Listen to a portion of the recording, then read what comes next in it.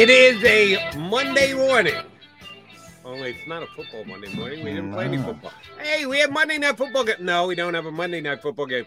We have a Tuesday Night Football game that we're prepping for. A lot of spit has gone down since you last saw your Birds 365 Mac and Mac duo. No Eagles game. COVID is once again taking over the National Football League, and we have a lot of ways to break it down. Jody Mac, Johnny Mac here with you on a non-football Monday. John McMullen, what did you do with your unsupervised, unscheduled, make it up as you go along football weekend? Well, I was dealing with too many COVID. You know, I thought it was done with research papers, Jody. Now I'm going to the Lancet to find papers on the new variant, and I just want to poke myself in the eye. But it became that type of weekend because you have one side arguing, oh, the league is screwing the Eagles, which they're not. I can't. I just can't take it, Jody. And by the way, that's what they believe at the NovaCare complex. They do. And I'm like, and I'm trying to explain to guys, and I'm like, it's bad luck. It's not optimal for the Eagles, but they got caught up in a bad situation. The league reacted. And I'm happy Peter King, your boy, who you love, brought out and confirmed my reporting, because what Peter King does, it carries heft, the exact same thing.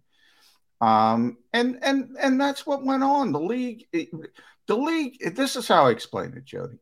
The league didn't derail the Eagles season. They saved the Eagles season, and they saved 31 other team seasons, because if they didn't change their testing protocols, this thing would have spread like wildfire throughout the entire league. You'd have massive COVID lists in every city.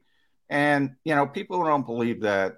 There's a tremendous amount of risk. Just look at what's going on in the NBA and the NHL, sure. and society as a whole. Don't believe the NFL. I get why people don't want to believe the NFL. The NFL is a shady operation. I say it all the time. Especially when it comes to things I would say greedy more than shady. Greedy. I don't think they're shady, but they're ultimately greedy. They're shady at times. You're right. Greedy is the end game, and they're shady at times because of that greed. I would put it at like that. In this particular instance, though, I applaud them, because this is typically a very reactive league, and they finally did something proactive. And I think it's going, I know it's going to save the season. And, I think it'll be the first step for society as a whole, because society puts way too much weight on what the NFL does, which they shouldn't, but they do, because it is just craziness that we keep testing healthy, asymptomatic people for a remember, this is not the original variant of the virus. This is a very mild form of the virus. And I mentioned 80% of at least of the Washington football team, the guys that were on their COVID list, were healthy and asymptomatic, didn't feel any symptoms at all. Peter King got, obviously because of who he is, got to talk to Ron Rivera, got to talk to Alan Sills. All but two. So it was way over 80%. All but two of the players on the COVID list for the Washington football team were completely healthy and asymptomatic. Same holds true for Cleveland. Same holds true for the Los Angeles Rams. Those were the three teams caught in it. There's no conspiracy. They're not trying to screw the Eagles season. They're not. I promise you. Promise you. You mentioned that they're saying the same thing down at the NovaCare complex. When you said that, who were you referring to? What did you mean by, yes, Eagle fans are all going, they're out to get us. It's a conspiracy. Grassy knoll. No one loves Eagles. Yeah, I get that. What do you mean? Well, I wouldn't say the Eagles are that out over the top as far as conspiracy, Grassy knoll. But they were very upset that the game was moved. and they felt that they did all the right things with the protocols, and they were punished. Some of the same themes, just not quite as over the top. But they knew something was coming down. You know, one high-profile person in the organization was checking his Apple Watch every 5 minutes, looking for the NFL's answer, because they had an inclination it was going to be moved back, and it ultimately was moved back. And the league didn't involve them in the process. And guess what? They didn't involve Cleveland. Let me make it. One of the problems is, Jody, J.C. Tretter's the president of the Players Association. And J.C. Tretter is the starting center for the Cleveland Browns, who were one of the teams caught up. There's where the shady part comes in, because J.C. Tretter, there's a little bit of awkwardness there. There's no question he uses the power of his position to help his team at times, and I think he did. However, this is what the NFL wanted. So if that's what pushed J.C. Tretter in the union, and by the way, it's what the players wanted as well, the vast majority of players. The guys who were holding it up were the power brokers at the union. If pushing the game back 2 days for the Cleveland Browns helped push them over the finish line, that's the messy part. I can listen to that part of the conspiracy. Everything else, no, nothing to do with anything. Yeah, you kind of touched on what has annoyed me over the last 48, 72 hours. I get the NFL and why they did what they did. They are a stone cold greedy league. They're always bowing to the almighty dollar. I think they make decisions because of that as the lead reason to do things. They will, of course, deny that. They'll talk about player health and safety. It's a nice little cover up, but I think that they do things. It really does. But here's the one thing that I don't get. And yeah, I was on the radio over the weekend, talked to fans. Getting the feel of the way the fans are looking at. Certainly listen to WIP here in Philadelphia, so I know I'm a Philadelphia fan, and readily admit the Eagles got the short end of the stick here. If anybody got screwed more than the Philadelphia Eagles, you got to tell me who they are, because the Eagles actually had a home game. They were sitting on a home game, so their fans have to readjust, not play on a Sunday, have to play on a Tuesday night at 7 o'clock. You just don't play games on Tuesday night at 7 o'clock in the National Football League. They have to turn around and play on 4 days rest against the Giants. Yeah, they got screwed more than anybody else, and that's unfortunate. And if you want to complain about it, Eagle fans, you can. It's not going to change a thing, but you've got reason to complain about it. So people are killing the NFL, which means they're killing Roger Goodell. He, of course, has to be the guy who's going to take all the you-know-what. He gets paid enough for it, so I'm not going to shed a tear for him or start a GoFundMe page for Roger Goodell, but that's his job. He's got to get rained down on with all the crap. Nobody mentions, except for John McMullen, you just said it, and you were 100% right. The players are partners in this. The NFL can't change any of their protocols without an agreement from the players. Roger Goodell can't just wave his magic wand and say, all right, now wait a minute. I know we said we're going to test twice before you can get back on the field. We're going to cut that to one. We're going to cut that back. He can't do that without the okay of the union. No. So if you're going to get mad at Roger Goodell, and you can, Eagle fans, you got to get mad at Fletcher Cox and Lane Johnson and Jason Kelce and everyone else, because they're part of the union, and their union is signing off on the changes the NFL is making. So when you get your mad on, and go ahead, make sure you share it with everyone across the board who has anything to do with what's transpired in the league in the last 4 days. And that means your very own Philadelphia Eagle players too, because their union allowed the movement of this game, the changing of the rules and everything else. And I hear none of that from the fans. None of the fans want to blame their hometown players. They want to just completely shoot all their slings and arrows at Roger Goodell. He should get a lot of it, but he shouldn't get all of it.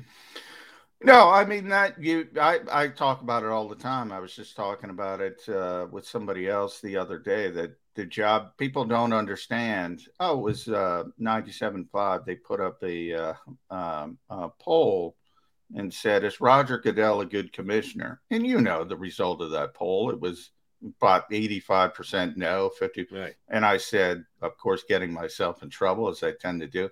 Well, from his boss's perspective, he's a great commissioner. He does his job. His job is a lightning rod. People don't understand what his job is. So my point is the whole reason you did this poll, I was trying to make them understand, is the reason he's a good commissioner. You're focusing all your hate, all your angst on Roger Goodell, and you don't see the real power brokers in the background, the real guys responsible for the decisions you hate, and that's the owners, and that's why they think he's a phenomenal commissioner, and that's why they love the job he does, because he's willing to sit out there and take the slings and arrows. And, as we know with mental health, that can be difficult at times.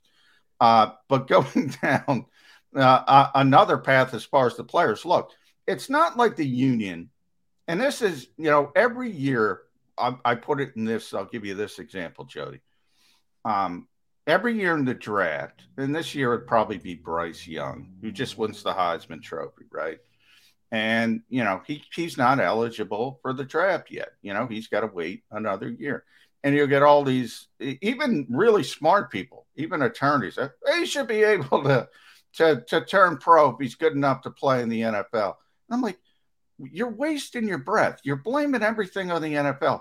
The union agreed to that rule. The union is a part of that rule. The union is the one that stops players from entering the draft early. They're involved in these decisions, and they're involved in all these decisions. Where I will say, I'll put a little bit different. It's not like the rank and file is voting and saying, okay, we want to approve this. The guys approving it are the J.C. Treaders of the world. Right, but the players yes, elected those. They elected power brokers within the union. So even though on every single decision they might not be individually consulted and be able to cast a vote, they already casted their vote for the guys that represent them. It's the same thing as the government. When we have awful politicians, and sometimes they make awful decisions that are in their best interest, but in not the rank and file's best interest. Sometimes that does happen. This is not one of those times. The vast majority of players will be happy about these protocols. The vast majority of the Eagles will be happy about these protocols. Maybe not this week, but they will be very happy moving forward, much happier moving forward. And by the way, as far as you're right, as far as the schedule, it's not easy to have a short week. But come on, Jody. If they bring their this is how I described it. It's going to be run in Philly Boys this morning at some point. If they bring their B- game over the next week at Lincoln Financial Field, they're going to be 8-7. And they're going to be in position to make the final push to the playoffs, and whether they make it or not. I mean, Washington is still crippled. We got to see. They might get Taylor Heineke back. They might not. They might get Kyle Allen back. They might not. Garrett Gilbert might still be starting on Tuesday night. The New York Giants, anybody watched the New York Giants yesterday? Now they're talking about starting Jake Fromm. Oh, you got a short week? Well, at least it's the New York stinking Giants. And don't give me they lost to them once. Yeah, that was the worst loss in the history of mankind. Losing to them again would be even worse. You don't even have to bring your A game. They're going to win both of these football games unless they totally, you know what to bet. So that part I don't even get, to be honest. One more thing I want to run by, and then we'll actually start talking about the matchup between the Eagles and the Washington football team, which we can't do justice to today because we don't know who's going to get cleared over the next 24, 48 hours, but we got to do it anyway. I love my hypothetical questions. I'm going to put a hypothetical question to you, and I have an opinion on the answer as well, but I got to get yours first. If you got all the Philadelphia Eagles in the room, count the guys, all the votes, count exactly the same for the 53 men on the roster, the practice squad guys. Sorry about that. You're on the practice squad. You don't get a vote on this. This are the guys who are going to be capable of playing, and or if you're a guy who's normally on the roster, 53-man roster, but you're out for this given week, and the Eagles have one of those, Landon Dickerson. We'll get to that in a second. If you asked all of them to cast a vote, if Roger Goodell, in his ever-powerful stance, said, I kind of screwed the Eagles because there's a flare for Washington, we got to make a decision on this game. We could push it back again, or we could just give you guys a forfeit. We'll give the Philadelphia Eagles a victory. We'll deem this game 2-0 Philadelphia Eagles. You guys win, get you that much closer to a playoff spot. But, oh, by the way, in the bylaws of the NFL, if a forfeit is granted, nobody gets paid. The Washington football team doesn't get paid, but neither do you guys. So all of you Eagle players making whatever salary you're making, 1/17 or about 6% of your salary ain't coming through in your check this week. Here's the deal, guys. You get the vote. Do you want to play? Do you want to wait 2 more days? Do you want to get this game in? Or do you want to put the big W on the board and get the 500 for the year? But no, it's going to take 6% of your salary to do so. What do you think the vote would be of the 53 Eagles who were allowed to vote in that game? 106-0. I think they would vote twice, all of them, to play the game. Yeah, I mean, no, there's not even an inkling of accepting a forfeit, not getting a paycheck. Yeah, I mean, you talk about adults playing a kid's game, and and that's what professional athletes do, but they become business people. And from that perspective, they are not like fans remotely at all. And the most important thing is getting that paycheck. And by the way, it should be. A lot of these guys have families. A lot of these guys have people they have to take care of, whether it's their parents. They're very young. They're responsible. They have mortgages. They have car payments. They have all those real world wonderful problems the rest of us have.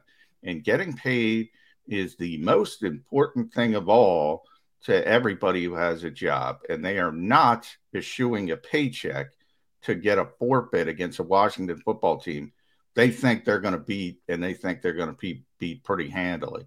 Now, that doesn't mean, again, they're not pissed off and they think the game should have been played on Sunday, because they do.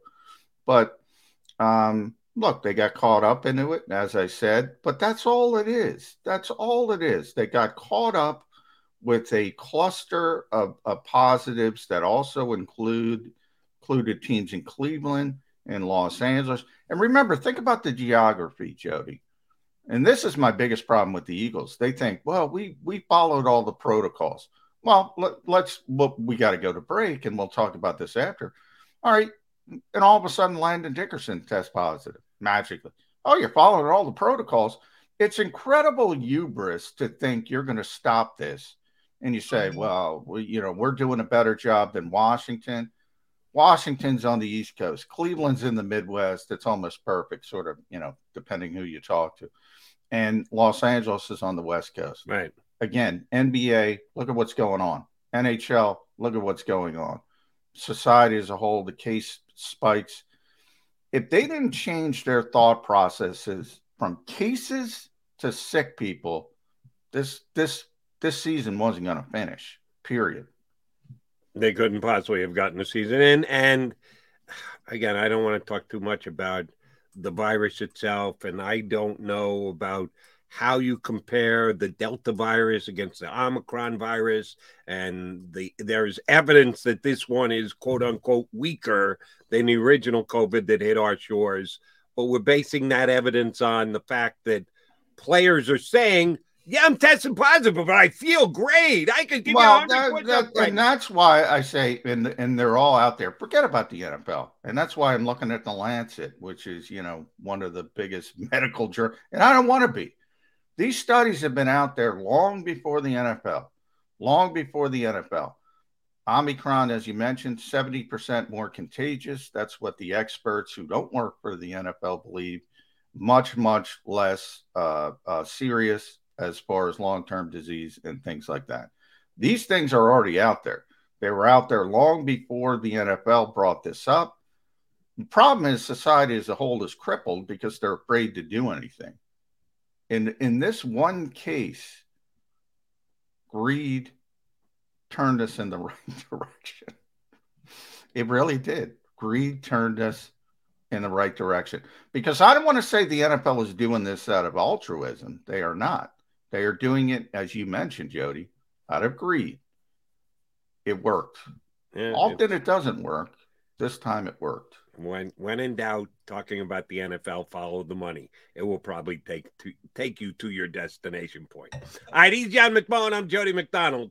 We thought for sure we were going to be here this morning talking about an Eagles game, probably an Eagles victory. Won't say definitely, probably an Eagles victory over the Washington football team. That didn't happen. We all know by now game has been postponed to tomorrow night, 7 p.m. And, all right, quick, I know we got to get the break, but just a quick question for you, football type question, not an Omicron virus type question. Ugh. 2 NFL games played Tuesday night and both start at 7 o'clock. Why?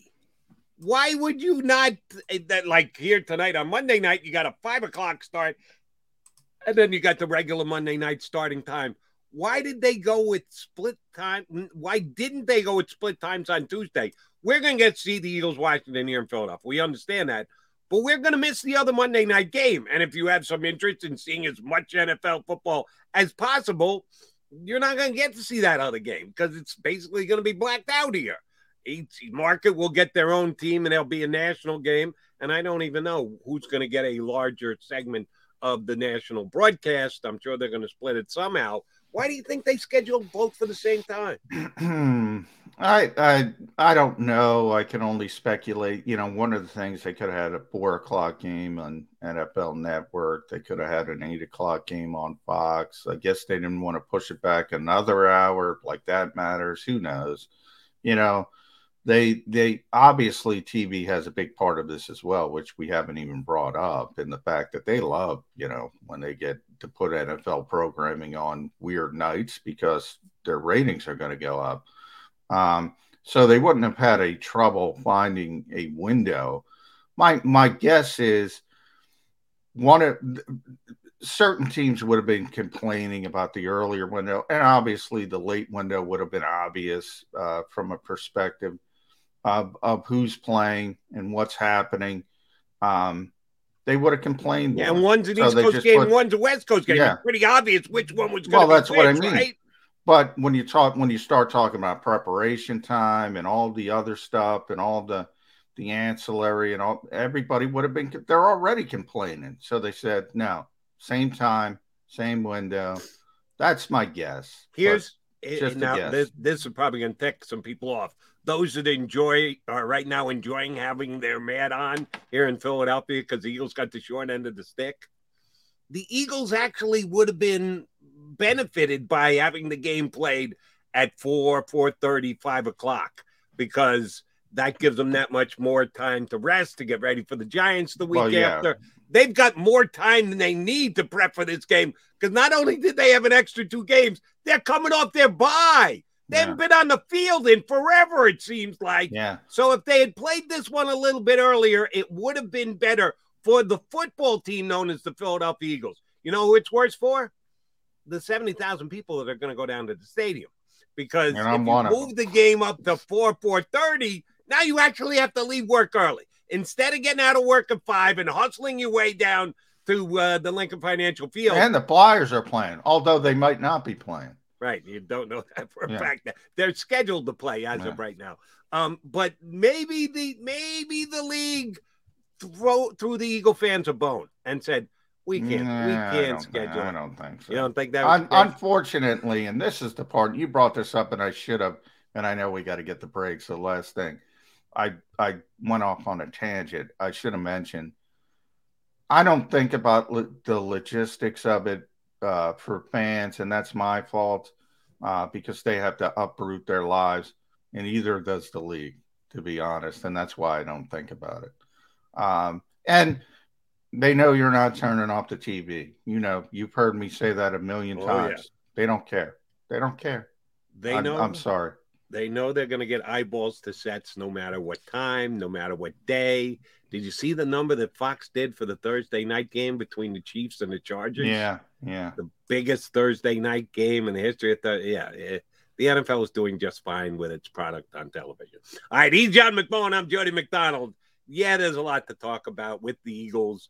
We'd like to keep it on the field, but the Omicron virus keeps dragging it off the field, so we have to react to that as well. We'll come back and give you that much more on this upcoming showdown between Washington and Philadelphia.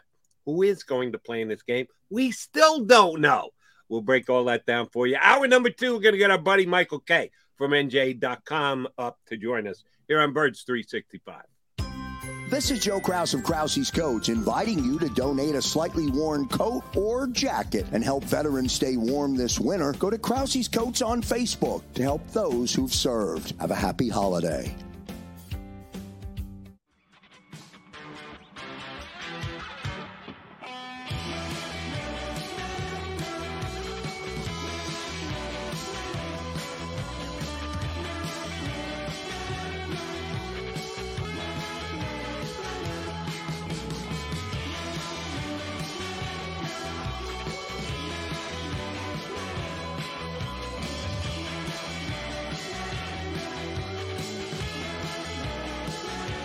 At Stateside Vodka, every new customer gets the world's best rocks glass, free. What's that? A rocks glass? You're telling me that bottle is cut in half? You could say that. Holy shit. And you're telling me I can get one of these glasses for free? That's right. One free rocks glass per customer with each first-time purchase of Stateside Vodka. So good, it just disappears. The city of Philadelphia sparkles during the Christmas holiday season with an array of colorful light displays and illuminated Christmas trees, donated or installed for free by the talented electricians of IBEW Local 98. To learn more about who we are, what we do, and career opportunities at IBEW Local 98, visit us at www.ibew98.org.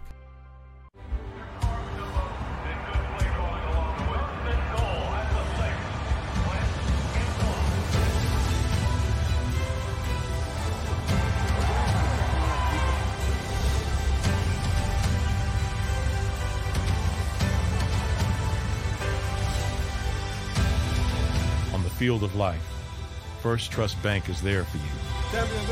1, 2, 3. Because Philadelphia dreams deserve a Philadelphia bank. As a hard-working American, you've never experienced how tough life can be until now. A catastrophic injury while working on the job. A personal injury from someone else's negligence. Turned away by other law firms in the region who didn't bother to learn your story. It's time to meet the Fritz & Bianculli Law Firm and managing partner Brian Fritz. Badly injured? Call the Fritz & Bianculli Law Firm. Find out why they say, "We got this." Go for the midnight dares. Go for the game. Go for the hits. Go for the fans. Go for the win. Go to Ocean Casino Resort. Book your trip at theoceanac.com.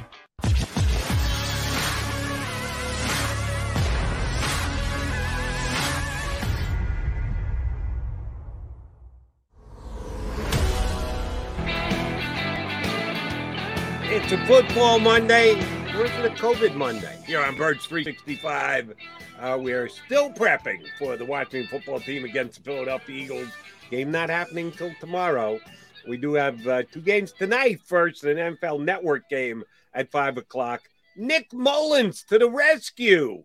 We'll see what Nicky Mullins can do for the... You know he can't play. Browns and the Raiders in the early game today, which is a 5 o'clock start, and then the usual time ESPN for the Bears and the Vikings. And then Tuesday's action, you got the Seahawks and the Rams playing on the West Coast in Los Angeles, and they're starting the game at 4 o'clock locally, which makes it a 7 o'clock game here in town. And the Eagles and the Washington football team are playing at the exact same time. So for those of you sitting at home, not going down to Lincoln Financial Field, thinking you watch 2 games, No, they'll both be on at the same time, and they will show the Eagle game here in town, which means you will not be able to see the Seahawks and the Rams. I don't know how many people really care about that game. They should, because I think the Seahawks actually have a chance to win the game, and then they could jump into the playoff mix. If the Rams win, they'll be ahead of the Eagles. Doesn't change the playoff stance much. But these are 4 key games. We still have less to play. Usually we have 1 game left. We still have 4 games left to week 15 in the NFL schedule. The most important would be the Eagles and the Washington football team. Johnny Mac, I want to ask you about a key guy in what's going to come down Tuesday at Lincoln Financial Field.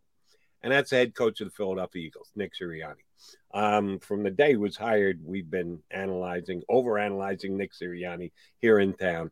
Didn't have the greatest first ever press conference, has handled his business, done what he's done, achieved what he's achieved, missed the mark on this, that, and the other thing. All in all, I think you and I are both pro Sirianni guys. Got to go thumbs up, thumbs down. We're both thumbs up at this time. I feel pretty strongly about that as a first-year coach comparing to all other first-year coaches. I think the Eagles, as of now, and it's still very early in the process, have made a pretty damn good hire. And one of the things I like about Nick Sirianni is I think his players like him. I think they are motivated by him. I think they enjoy playing for Nick Sirianni and the staff that he mostly put together. So I expect this Eagle team, even with the issues they have, even if they might be ticked off, even if they think what happened was unfair, at some point you just got to put that all behind you and narrow focus on the task at hand, which is beating the Washington football team. How much faith do you have in Sirianni that the Eagles will be ready come kickoff tomorrow night? Oh, yeah, I have faith. And by the way, I think he'll use this, as Doug Peterson used to use this type of thing as well. Us versus them type of sentiment. He'll play up. Yeah, we got screwed. Yeah. Let's go out there and prove it to them. So you just have another card to sort of deal from the deck to use. Yeah, I expect the Eagles to be ready. Would be more concerned about Russ than anything else. As you mentioned, they haven't played for a long time. Maybe there's a little bit of toughness trying to get back on track and trying to get into it, trying to get a flow of the offense. I do expect Jalen Hurts to play. That, by the way, that helps. 48 hours, granted, it was designed for what it was designed for, the Washington football team, to put a representative team on the field. And we'll see. By the way, they still have a ton of people on the COVID list. There was no guarantee they're getting off. Some of the key ones did, most notably Jonathan Allen and Montez Sweat. But, both of the quarterbacks are still on there. And Ron Rivera said it was trending well for Taylor Heineke today. So we'll see. Hold on. Let me interrupt you there because you've done medical research, which is more than I've done. Unfortunately. Thank you for that, John. Trending better. What the hell does that mean? Oh, now we got to talk about viral load, Joe. Yes, that's exactly right. Yeah, now it's all about the viral load. So they're trying to gauge how contagious somebody might be and all that kind of stuff. So that's what he meant when he was talking about trending in the right direction. I forget the number. So how does a team find out what your viral load is? When you test, can you break it down and be able to see? Yeah, they claim they could break it down.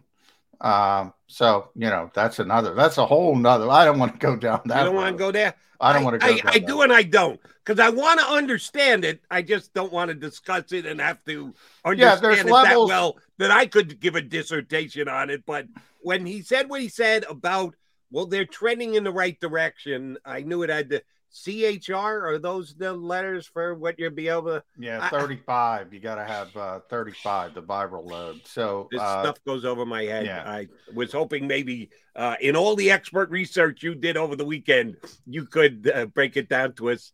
They claim that's the number that would indicate, like Dr. Sills, Alan Sills, who's the NFL's chief medical officer. He had a conference call last week. He trying to update people as best he can, and we're all lay people.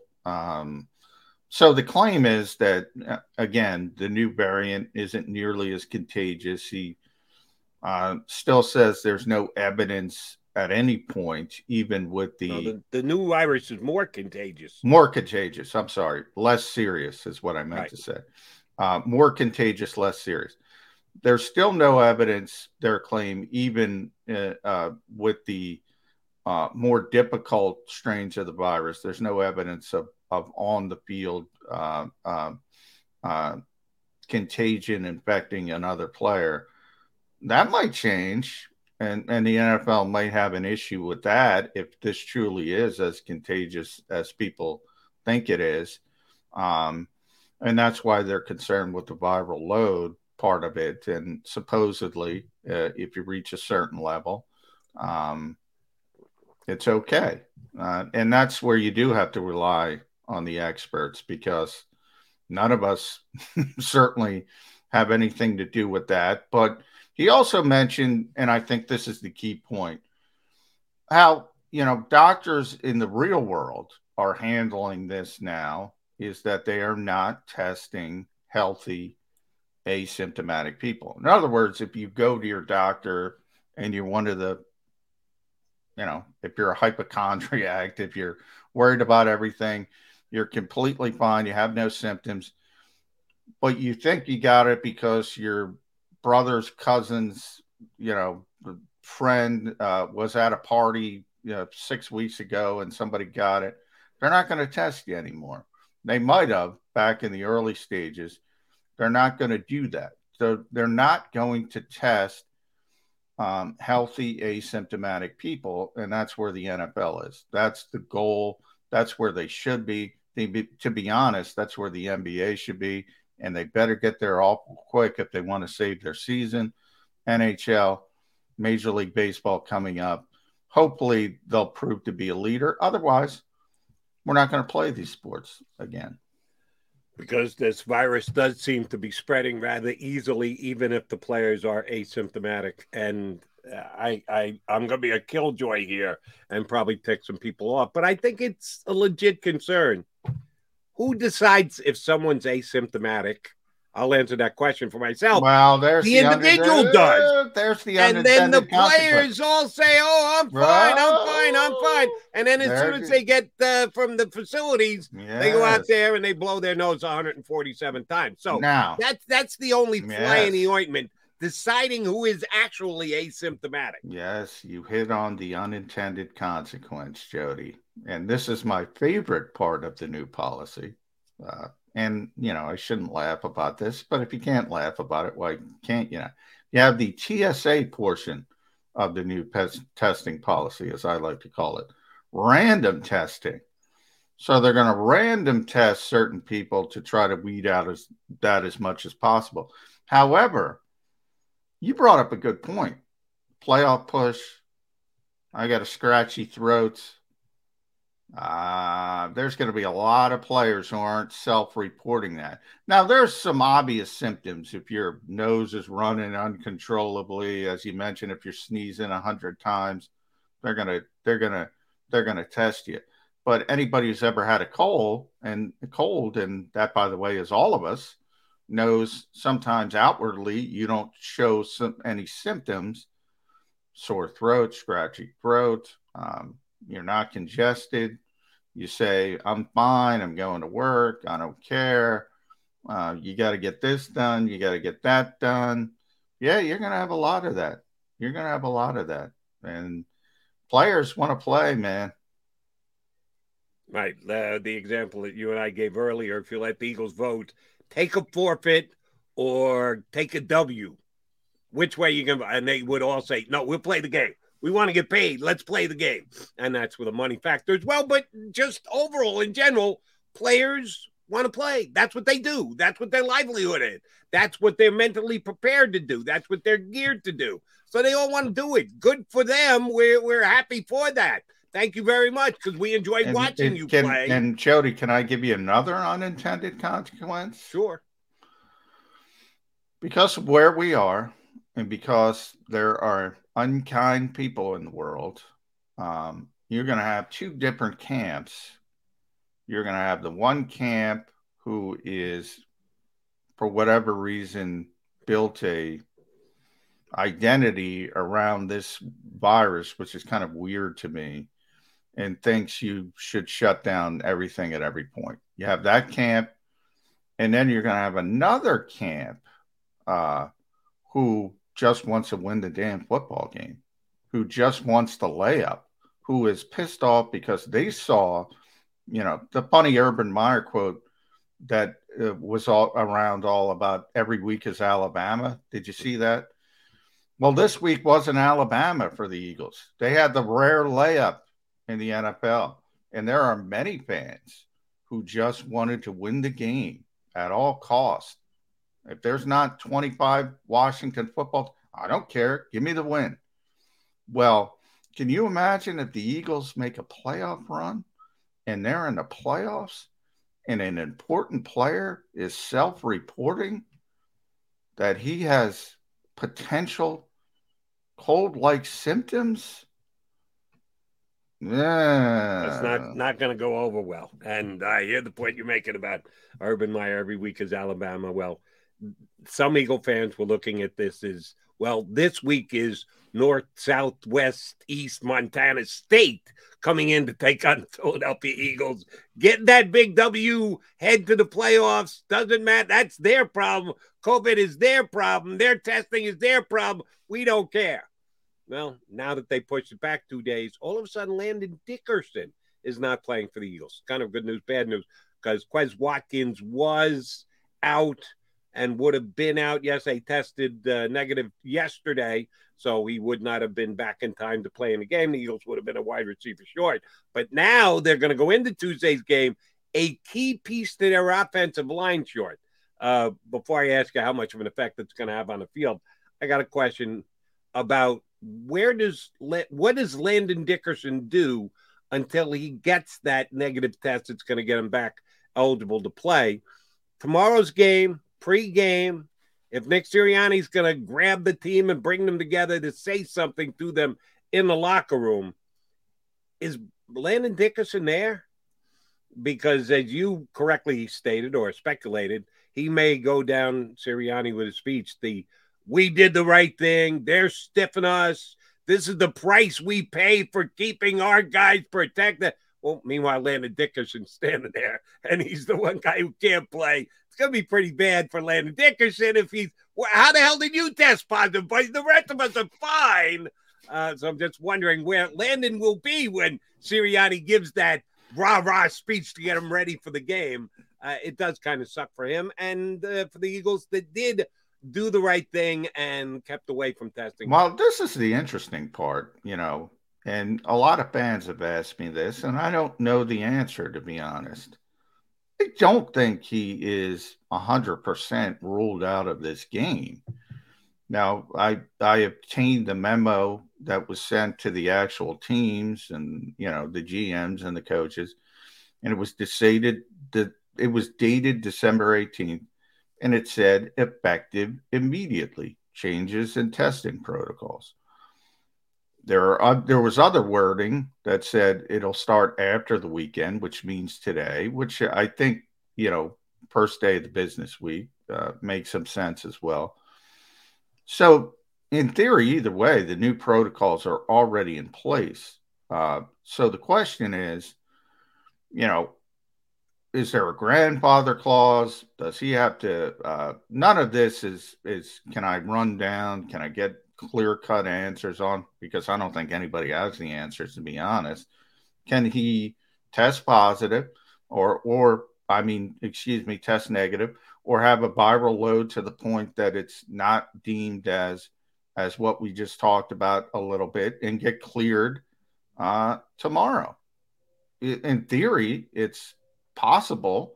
It's probably not likely because, again, if you test positive, that means you have the virus in theory, unless it's a false positive. So I don't want to get people's hopes up, but I do want to point out that it's easier to get back on the field starting today or starting over the weekend, whenever the starting gun went off. So there's at least a possibility. I wouldn't expect it.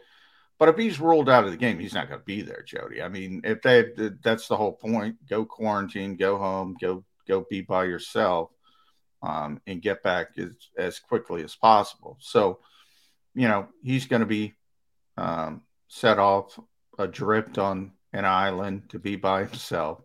And, Nick will use it and say, man, Landon should be here. We got screwed. See, because Eagles fans have been saying to me, watch, a bunch of our guys are going to test positive and they're not going to push it back.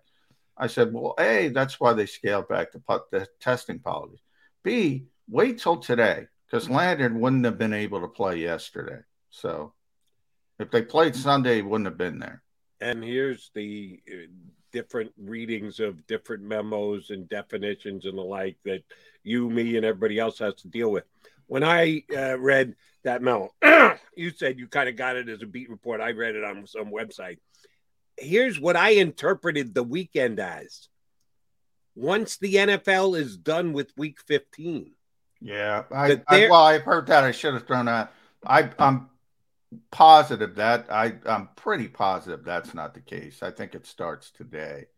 Okay. You're looking at a regular calendar and saying the weekend ended at midnight on Sunday and Monday at 12:01 a.m. starts a new week. By the way, the NFL week is a little different than everybody else's week. Yeah, and it's different this week because typically it would be just Minnesota, Chicago. No, you have 3 other games.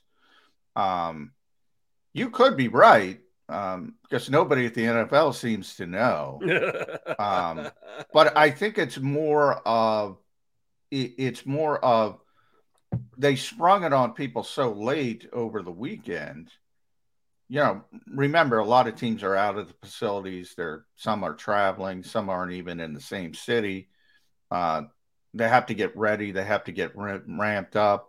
That's why I think it's more about the business day, not the business of the NFL and the normalcy. Now, the teams who are playing, they're in an unnormal situation anyway. But I think the teams that are in their normal week, I think they've already started with the new system, so to speak. All right, Johnny Mac, let's try and take it at least partially back onto the field a little bit here. Because of the postponement, because the game has been pushed back 54 hours, I think that's the math, 6 hours above 48. It's a lot of prep time. And that's right, as we've already noted, they're coming off their bye, so the extra rest means diddly squat to the Eagles. Just another reason why this was very unfortunate that it had to happen to this football team at this time when they weren't the reason for it.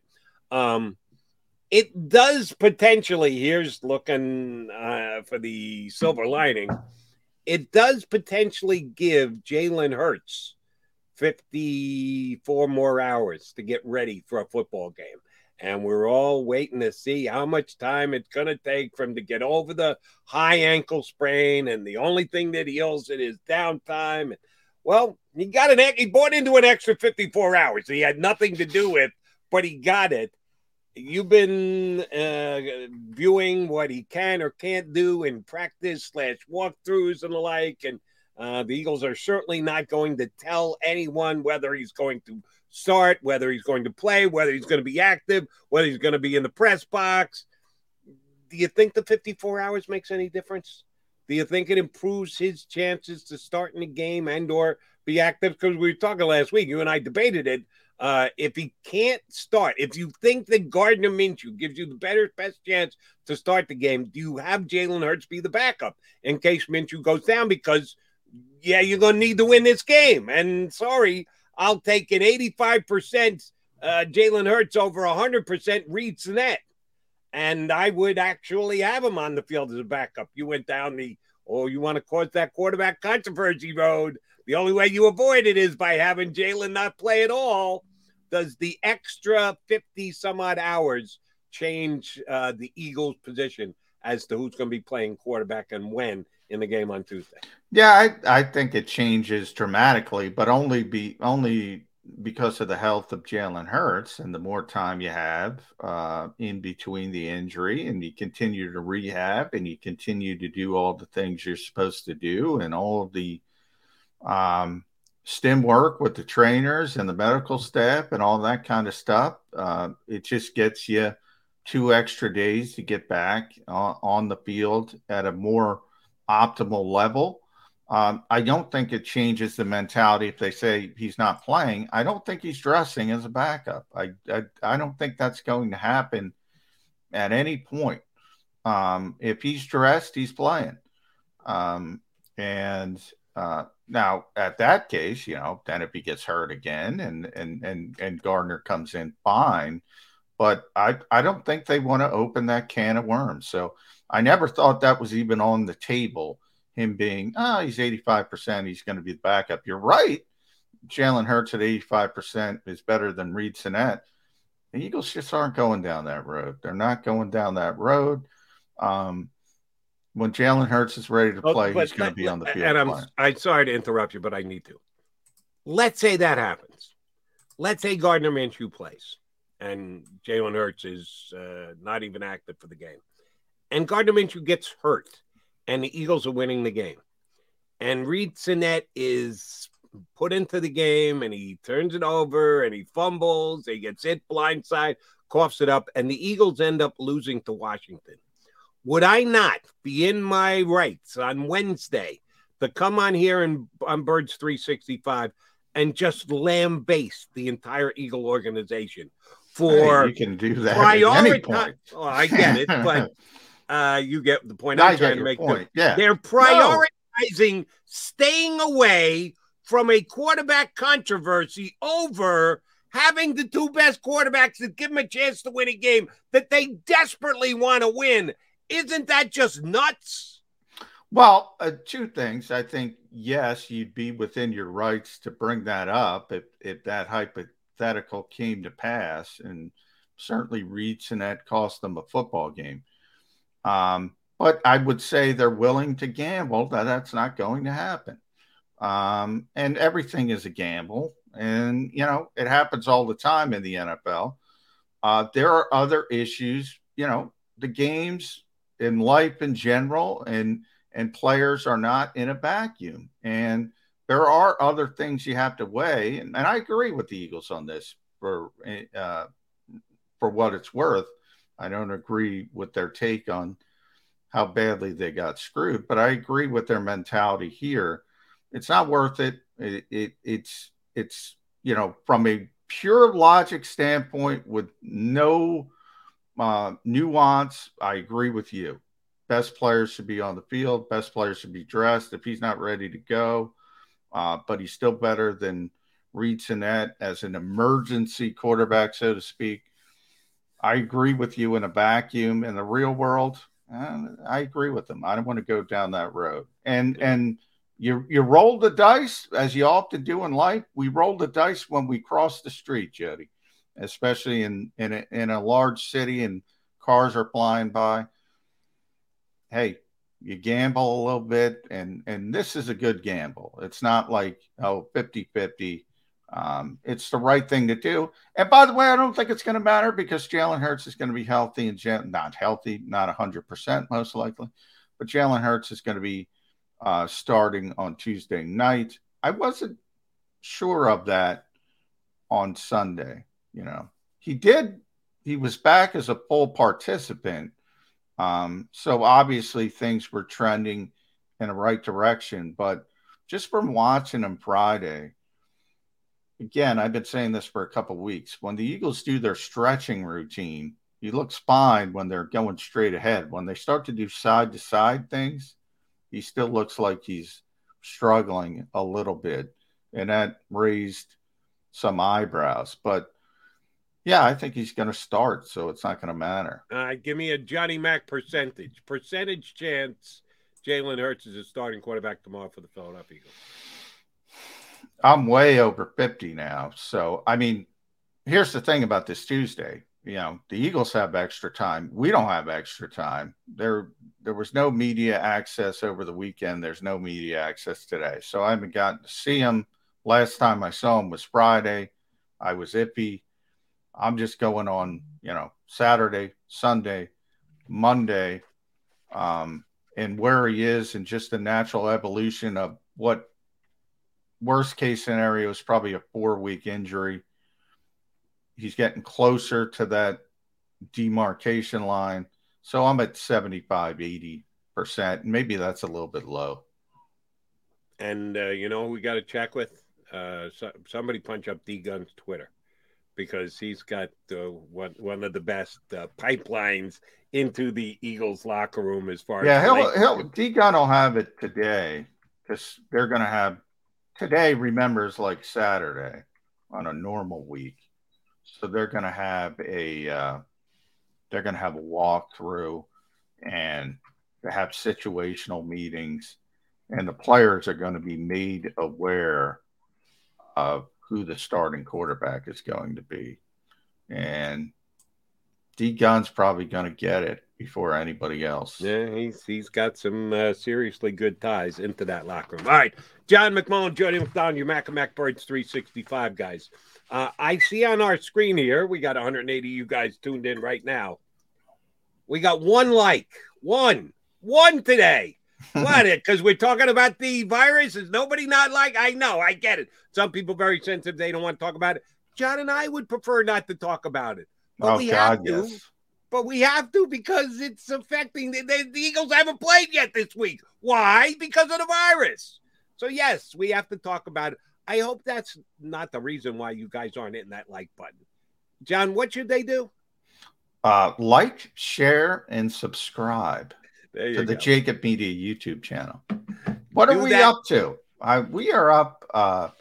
I always like I'm not a math guy. You're the math guy, Jody. So I think when I started, we're like 50. Now we're well over 9,000. So give me a percentage increase there of where we are. 9,000 what? Subscribers. Oh, okay. Your guess is as good as mine. All I know, we got 182 people watching right now, and we've had all of one like today. Come on, hit that button. We could use the love. I don't understand the way the whole mathematics of it work, but they tell me, and John's very good at putting it out there for you. Like, share, and subscribe to the channel. I think we got a lot of subscribers that are already watching, so if we got any newbies that haven't subscribed yet, please subscribe to the channel. You can surely hit the like button and share us as well. The Birds 365, Mac and Mac guys, could use your help. Thank you very much in advance. We'll come back, continue the conversation and showdown with the Washington football team and the Eagles. Michael K. from NJ.com going to hop aboard. Oh, all right. Nobody's watching right now, right? Are we going to ask him any wrestling questions?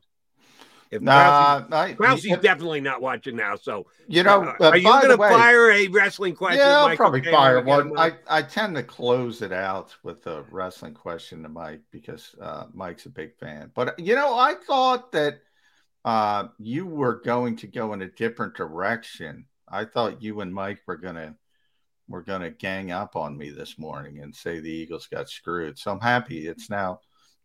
You don't think the Eagles got screwed. No. I don't think the Eagles got screwed. Mike thinks the Eagles got screwed. No, it's unfortunate. I'm not saying that they didn't get disadvantaged. If that's yeah. It's not optimal as I described, but they'll be fine. No, to use your own word, did the Eagles get screwed? Yes. Is there anything they could have done about it? No.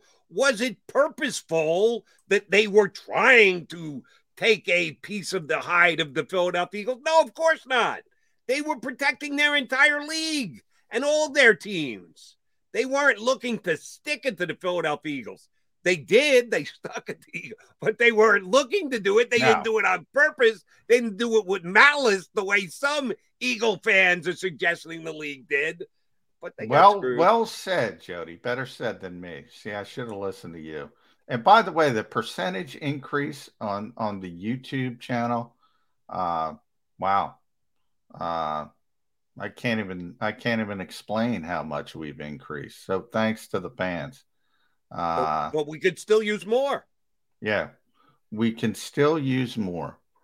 We can certainly still use more, but well over almost a 2,000% increase, much higher than that. Tremendous. We appreciate those who appreciate us. Those of you who haven't yet, what the hell are you waiting for? Like, share, subscribe. He's John McMullen. I'm Jody McDonald. We are your Birds Mac and Mac 365 guys. Coming back, we'll continue the look at the Washington football team against the Eagles and prepare for Michael Kay of NJ.com to join us. This is Joe Krause of Krause's Coats, inviting you to donate a slightly worn coat or jacket and help veterans stay warm this winter. Go to Krause's Coats on Facebook to help those who've served. Have a happy holiday.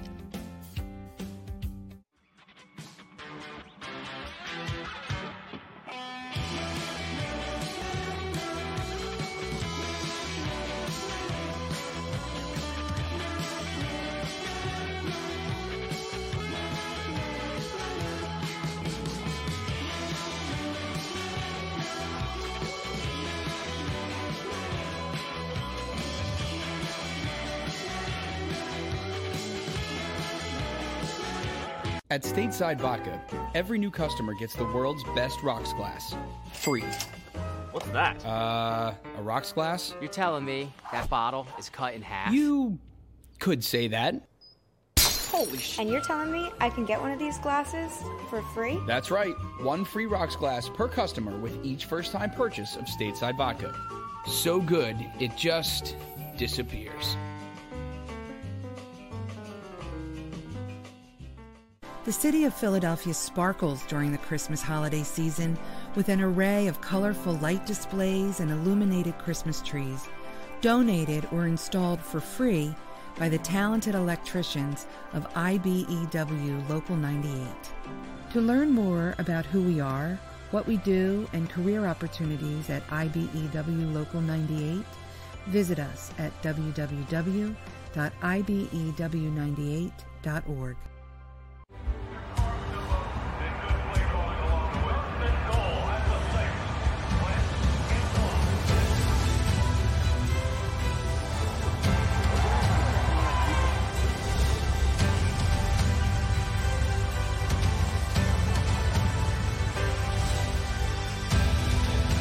Field of life, First Trust Bank is there for you. Champions on three. 1, 2, 3. Because Philadelphia dreams deserve a Philadelphia bank. As a hardworking American, you've never experienced how tough life can be until now. A catastrophic injury while working on the job. A personal injury from someone else's negligence. Turned away by other law firms in the region who didn't bother to learn your story. It's time to meet the Fritz & Bianculli Law Firm and managing partner Brian Fritz. Badly injured? Call the Fritz & Bianculli Law Firm. Find out why they say, we got this. Go for the midnight dares. Go for the game. Go for the hits. Go for the fans. Go for the win. Go to Ocean Casino Resort. Book your trip at theoceanac.com.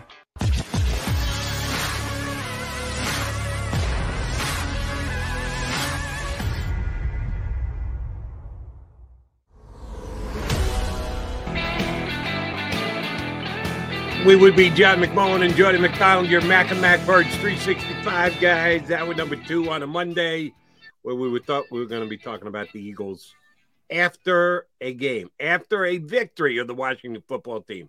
Didn't happen. COVID kicked in. The league started to juggle some balls. They end up suspending or postponing the game till Tuesday night, tomorrow night, 7 o'clock, and we all just have to deal with it. But the Eagles have to find a way to win this football game. And because we've been so distracted and there are so many different ways of looking at what happened and why it happened and how the NFL reacted and how the Eagles are being unfairly treated here, that's what we've been talking about for the majority of the first hour of our show. However, they are going to play the game tomorrow, John. And you and I just talked about the quarterback. You gave it a much higher than 50% chance Jalen Hurts is going to be the starter. Even if he is, are the Eagles going to go ground and pound? The Eagles have had ups and downs and runs in their season. The best football they've played is when they run the ball heavily. a lot of that includes Jalen Hurts on quarterback designed run plays, which he may not be called upon to do as much because of the condition of his ankle, which means that they just hand it off to Miles Sanders and maybe a returning Jordan Howard and Kenny Gainwell and Boston Scott. Give us a little crystal ball look at how you think the Eagle offense is going to go against a Washington football team, which is getting guys back. They've got a bunch of guys that were in the testing protocol. You told us what was the number? 21 out of 23 were screaming and yelling, going, we're fine. Why the hell are we not practicing? Why are we not playing? We're not feeling any effects of this positive test. But they still did miss some downtime, some practice, some reps. So it's going to be a not quite 100%. And, oh, by the way, there are still a bunch of guys in the protocol, but they did get a bunch back too. How is the Eagle game plan going to play itself out on Tuesday night? Yeah, I think they are going to try to run the football. And we've been through this. We've had sort of this streak of games where they faced teams that had good run defenses on paper and they ran it anyway. And we're in another circumstance of that. If you look at Washington and, their best player is going to be back, and that's Jonathan Allen. And he is a really, really good player. They're much better on paper at run defense than pass defense. So it would make you have cause and say, well, maybe Jalen's not 100%, as you said. Let's try to pass the ball. It's easy to pass the ball on this team. I don't think the Eagles will fall into that trap. They seem to have corrected that and say, we can run the football on anyone, and they have. They're the number one ranked run offense in the league now officially. They've been off the charts for the past 6 weeks. However, big part of that was Landon Dickerson and those huge combo blocks on the left side with Jordan Mailata just devastating and dominating people to the point where I was starting to say, when we actually talked about football, you might remember, Jody, I was starting to say, and this is not an insult to Devontae Smith, because I think Devontae Smith is a tremendous player. I think you know my thoughts on that. However, because of the circumstance of the Eagles and where they are as an offense, I was starting to think to myself, you know what? Landon Dickerson's been more important to this team than Devontae Smith. I see you shaking your head, but you get my point. He's played very well, and now he's most likely not going to be in there. And now you have Sua Opeta. Now, it was about 2 weeks ago, who Jason Kelsey said, Sua is a Tesla stock, he called him. He's about to explode. He's been dominating in practice. I'd rather have Landon Dickerson in there. As would I. And here's the reason why I shook my head. I get the point you're trying to make, but I think there's a better way to put it. You said that Landon Dickerson's a more important rookie on the Eagles than Devonta Smith. Well, I think the easiest way to determine that is take him out of the lineup, put someone else in his place. Where is the bigger drop-off? You tell me. You put in Sua Opeta for Landon Dickerson, or you put J.J. Arcega-Whiteside in for Devonta Smith. Where is the bigger drop-off? Yeah, but I think that probably has sadly more to do with the other player. I mean, we've talked about the Eagles, the other players. We've talked about the Eagles receiver issues on the Philadelphia Eagles. Well, the Philadelphia Eagles part of that is judging the other players who are coming in to no, I get what you're saying, but I guess my retort to that would be they're going to run the football in the second circumstance, and they're going to run the football in the second circumstance. So that is more of my viewpoint. They're a running offense now, which Eagles fans love, and they should love it. And they're going to run the football with Devontae Smith, which doesn't make a lot of sense. You should get him the football. And they're going to run the football with J.J. Arcega-Whiteside. Whereas, and that's not Devontae's fault. That's just where they are as an offense. So they're going to run the football either way.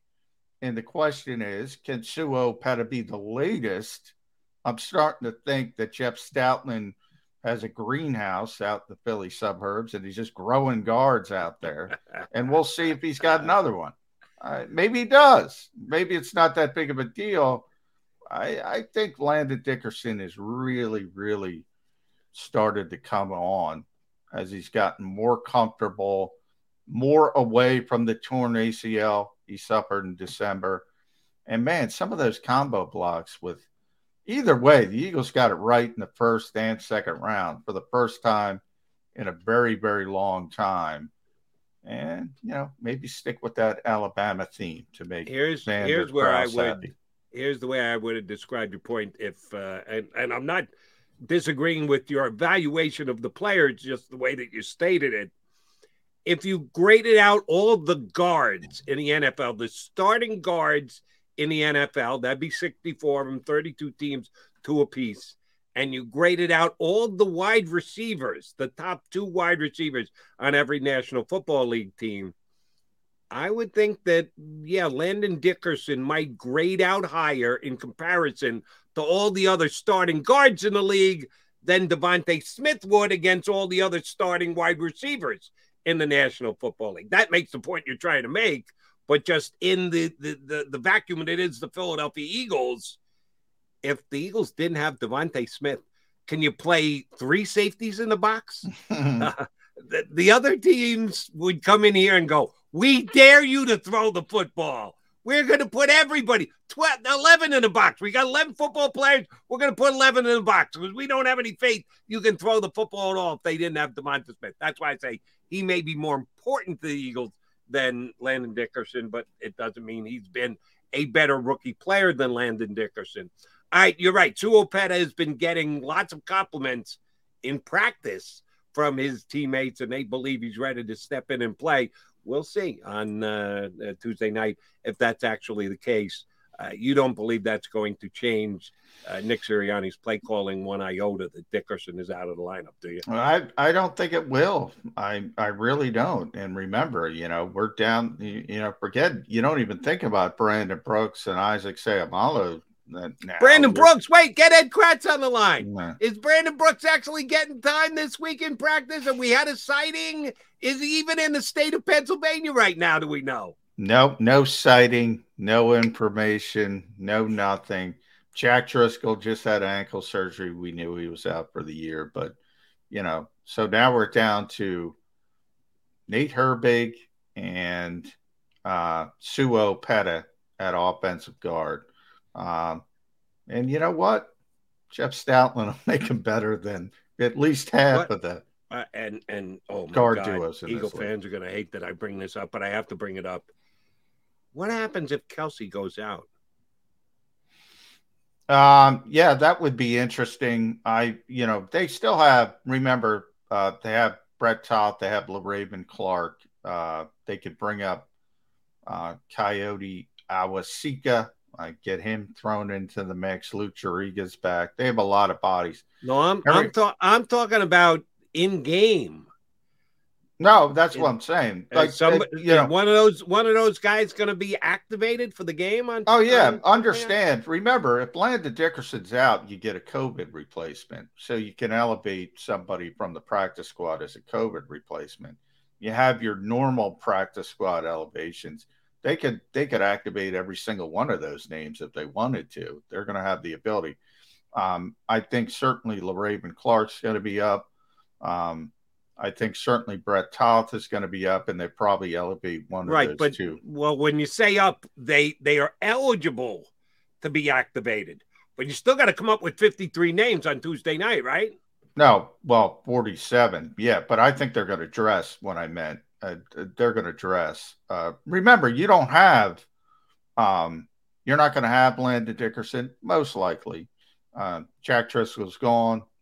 You have room. You have slots to dress guys. They need backup offensive linemen. They're going to dress backup offensive linemen. It's interesting when Kelsey has his maintenance days at practice, which are quite a few these days. Typically, when that happens and guys are healthy, Nate Herbig is takes the center snaps. Well, Nate Herbig has to take the right guard snaps. So Brett Toth has been the one filling in at center for Jason Kelce when he has his maintenance days. So that would indicate to me that he's going to be up and he's going to be dressed. And LaRaven Clark, I think, is going to be dressed as a swing tackle, but he could also play guard. And they might even dress, as I said, they might even elevate another one just in case. But they'll have plenty of bodies. That won't be an issue. The question is, are those bodies good enough? And, you know, Jason Kelce's dealing with a lot of stuff. I think people just assume he's going to make it through the game, just assume he's going to play. That's not – he's going to play. The question is, can he make it through the game? One last question, and then we'll get Michael K. of NJ.com up here next. Quez Watkins cleared protocols, so he is back on the active roster, which means he can play, means he's going to start. But he did miss a week, but it was a lesser week to begin with. John McMullen prognostication. Who gets more snaps this week? Jalen Reagor or Quez Watkins? Well, again, it always depends. Are they going to run for 200 yards or are they going to run for 80 yards? If it's, you know, if they're going to have to throw the football more, in other words, if they're playing a lot of 11, if they're playing a lot of 11 personnel, I think it's Quez Watkins. If they're playing more 12 and 13 because they're dominating and they're just running the football, I think Jalen is, again, sort of the crash test dummy to seal the edge and as they just run the football. So everything is dependent.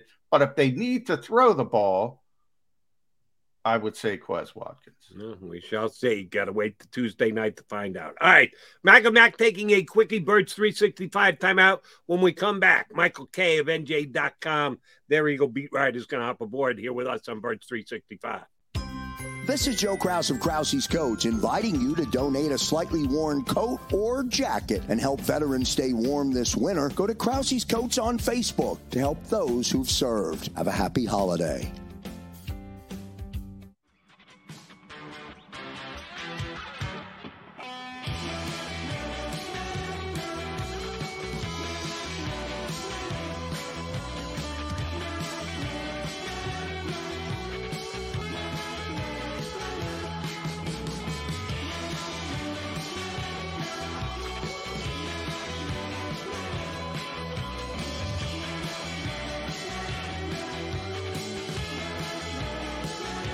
At Stateside Vodka, every new customer gets the world's best rocks glass, free.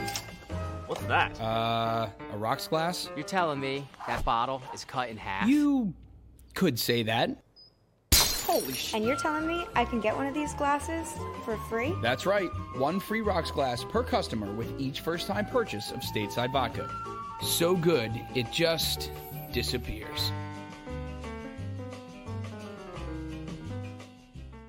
The city of Philadelphia sparkles during the Christmas holiday season with an array of colorful light displays and illuminated Christmas trees, donated or installed for free by the talented electricians of IBEW Local 98. To learn more about who we are, what we do, and career opportunities at IBEW Local 98, visit us at www.ibew98.org.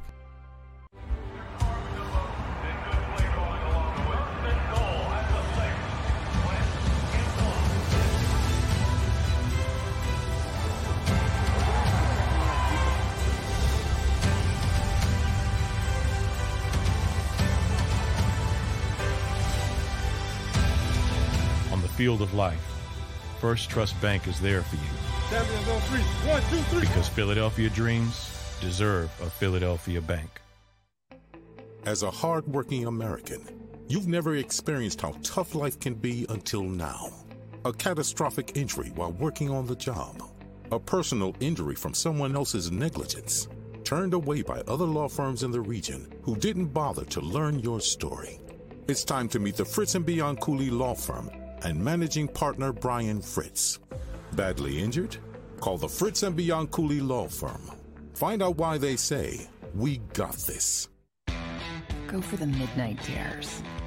Go for the game. Go for the hits. Go for the fans. Go for the win. Go to Ocean Casino Resort. Book your trip at theoceanac.com.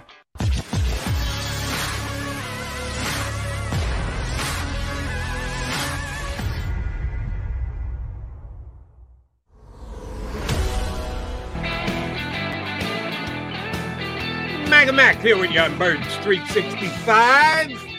We have an esteemed guest joining us, Michael Kay from NJ.com. What's that hat you got on? I knew you were going to ask me this, and I didn't prepare well. I just saw it on Amazon. It looked really cool and comfortable. I think it's Mountain something, but it has an M, and, you know, I'm Mike, so it kind of works. Plus, it's like one of those new age ones. Is that Mountain Dew, or you should get a chip for that? I need it for you guys waking me up early and making me prep for this. Oh, come on. It's not early. You don't have to do any prep. Waking up in the middle of the night. It's not that early. But, hey, find yourself a Christmas gift. Come on. You got to go family first, Mike. You know. Right. You know that. All right, let's start. We have to start with what happened to the Philadelphia Eagles. You probably had the best immediate reaction because you were able to get Boston Scott. And obviously the organization, the team was unhappy about what the NFL did, what they felt they had to do. Now you've taken a step back over the weekend. Still, what's your thought process? What have the Eagles calmed down? What is their current mindset as we get closer to game nights in the Washington football team? Well, you know, I was just thinking about this while you were asking the question, but this really seems like a time when having Nick Sirianni as a head coach really is effective, just because his constant energy. They're not going to lose sight of this game, right? Like, I think I wrote the other day that a trap game kind of goes out the window when you're as furious as they are with this situation. But look, I think it's objectively a screw job. Like, that's what it is for three teams. It's not just the Eagles, the Seahawks, who you just saw put 6 players on the COVID list, the Raiders, who were preparing to leave for Cleveland when they got the message. And look, the NFL didn't work with any of these 3 teams. They weren't like, hey, you know, if we're going to move this, would you prefer this or this? I can tell you, based on my reporting, that players are finding out after they left the building. Obviously, Fridays are typically quicker days. But the team – sorry, I don't want to get on Colin Cowherd's, like, not be a QB list.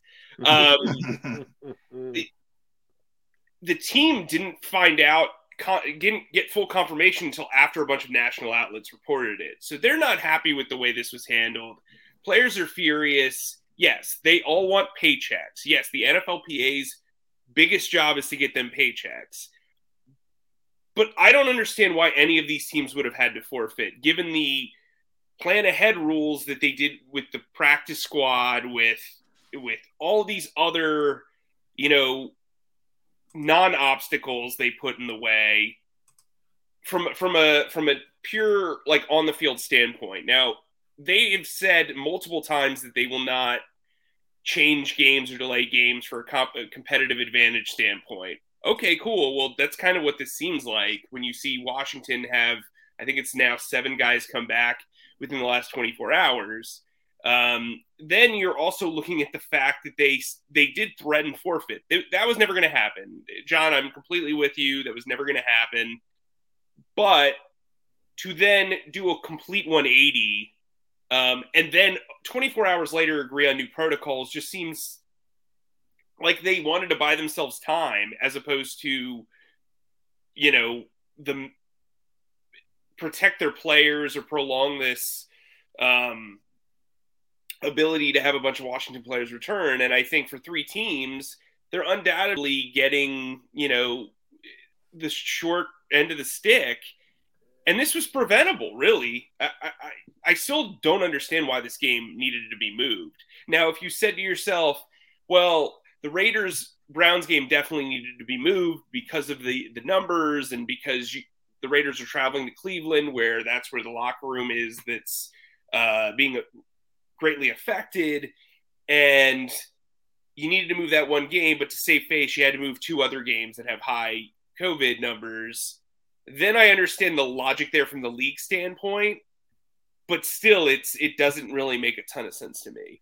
And it does kind of seem like J.C. Treader, who runs the NFLPA, should have recused himself from any sort of negotiation. Yeah, J.C.'s not doing that. Yeah, but here's no the thing, chance, though. no shot. He worked hard to become the union president. Okay, he's going to take the advantage of it where he can. No, he definitely took advantage. Look, and I don't want to allege a conspiracy theory, but when you've gotten done a solid, you're more inclined to listen to the person who did you the solids, negotiations the next time around. We saw very quickly how the NFL was able to clear a new protocol list. Yes, tremendous. Players. Funny how science and data works out with timing. Funny how that works. Yeah, right. But that's my thing. It rings disingenuous to both the fan base and to the players who are getting, the short end of the stick. And I think if you're the 3 teams that did get that short end of the stick, I do think you need to say something to the league. I do think there needs to be some sort of adjustment, whether that's maybe getting 2 extra training camp practices in the summer, I don't know what the solution is, but I do think that I think a lot of people for the markets that were given a solid in Washington, Los Angeles, and Cleveland, they're all saying, well, why is everybody whining? They would do the same thing for the other teams. The Eagles aren't upset about having to play Washington on Tuesday, really, as much as they are upset that they have a 5-game turnaround to then play another division rival who's going to have plenty of rest in the midst of a playoff push. That's a problem for them. And they're going to play 3 games in 13 days, and that's just not a recipe for success. Oh, and by the way, they've got 16 days in between games, which means they've got to get themselves back up to that level, too, with contact, and then go immediately into this gauntlet. So I think that's the major concern. I don't think they care about playing Washington full tilt. I think they view themselves as equal or better than Washington. I think it's more of the, hey, look, for the name of safety and health, you're having them play 3 games in. Well, maybe the tweak, Mike, was Jake Fromm. That was the that was the break that the NFL gave the Eagles. No, in all seriousness, no, because where you and I differ, it's not optimal for the Eagles. Sorry, Jody, I know it's your turn, but I just want to get this follow up. So from the NFL's perspective, and I think people differentiate my thought process. I know the NFL doesn't do anything for altruistic measures. They're trying to finish this season. Forget about the NFL. Look at what's going on in the NBA, NHL, society as a whole, with these numbers spiking with completely healthy, asymptomatic players. They did it for greed, as they always do. But I think they got it right for once to be proactive. This is where society is going. This is where the NBA will go, the NHL will go, or you're not going to finish the season. So if they didn't do this, what do? Well, what does 2 days make a difference? Like, that's my point. Like, I'm all for because the games they were buying the time. You're right, Mike. They were buying time to get the union to agree to the new protocols. And I get that, but then why not just do it after this weekend? That's what you're doing anyway. Very true. They could have waited, and they could have screwed. The Eagles got screwed. Yeah. They had their choice. They could have screwed Washington, Cleveland, or Los Angeles. They chose instead to screw Seattle, the Raiders, and the Eagles. Somebody's going to get screwed either way if they implemented the stuff in time to have it affect these games. Or you're right, they could have waited till played all the games this weekend, waited till after the Monday night game tonight, go, all right, here are the new rules. And then they would have had them going forward. They thought it was more fair to everyone across the league, and they knew they couldn't be perfect with it. Somebody was going to get screwed. They thought it was more fair to do it in the timeline that they did it. Well, and what's interesting here is, right, and in talking to Eagles players, like, they've done all the right protocol. They've put 6 players total as of yesterday on the COVID list. 6 players. Yeah, sorry. Like, that's remarkable. They have really done a very good job, and they feel like they're being punished for doing all the right things. I'm not saying, like, Washington could have avoided some of this stuff. I'm sure they could have. But, like, what type of message does that send? Like, John and I were talking the other day, and he said it would be two-faced to punish Washington for doing all the right things and having this stuff, right, John? I don't want to quote you incorrectly. No, yeah. Well, isn't it hypocritical to punish the one team that is doing a very good job of maintaining all these protocols and not? Well, I guess, and that's what, and I'll lean on Dr. Sills for my answer to that, because he's the one. Look, I think it's. I get why the Eagles say that, because it hasn't happened to them yet. And I think it's natural to say we've been doing all the right things. The league's belief, and again, we know the background of this league, but more Dr. Sills' belief is it's hitting everybody. Sure. It's 70% more contagious. It's not about someone adhering to the protocols and someone not adhering to the protocols. I think the NFL proved with Denver last year, if they have evidence that teams are not doing the right things, they will say, screw you, go play. They did that with the Broncos in the quarterback situation. So from their processes, it's coming, and it's going to hit the Eagles even if they continue. Landon Dickerson's, but did he stop doing the right things? No. No, and that's a fair point. But again, what does 2 days do? Other than your negotiations, which could have gone through next week anyway. They moved the Cleveland game. Suddenly this becomes a quick turnaround for... Well, and that's where I think the J.C. Tretter part comes in. Right. I'm fully on your board with JC taking advantage of his position to help his team a little bit. Which, so in that, from that thought process, the Eagles got caught up in circumstance. Look, my argument, the Eagles, it's not optimal for the Eagles. They got caught up in circumstance. There's no attempt to screw the Philadelphia Eagles. There's no attempt to make things more difficult for the Philadelphia Eagles. They just got caught up in a difficult circumstance. And why not have them play earlier in the day? Why not have them play on a Monday? Why, to me, Tuesday was just Tuesday night. Okay, so there've been comparisons to last year where teams got moved to Monday. Tuesday night is a completely different situation than a Monday night. Also, it's a completely different situation than coming off a Thursday night football game and then having to play, the next Sunday, right? Or playing Sunday and then having to go to Thursday, because normally you're not a night game the Sunday before a Thursday game. These guys are getting home at like 2 or 3 in the morning, and then they got to rest the next day on a Wednesday. And then they've got 2 days to practice. So Thursday, you're probably going to do a walkthrough.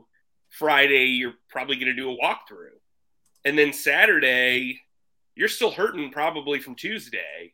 So then you've got to go into Sunday, and it's like, that's the difference to me. Like, I think a lot of people are missing the mark here with what this does for, not you guys, but I mean, outside commentators in other markets. Like Seattle, Las Vegas, and Philadelphia are really going to have a quick turnaround. And it's not, there are going to be guys that are going to get injured. Oh, and by the way, the quarterback has a high ankle sprain. And if he plays on Tuesday and bangs that up, he's definitely not going to be available for the next week. True. But I'll just say this. I'd be okay with the Washington football team and the Giants game being played as a doubleheader. Take about an hour in between and then get ready to go out and take on the Giants. And if you can't beat the Giants with revenge and Jeff Fromm at the helm, shame on you. You don't deserve to win. You don't deserve to make the playoffs.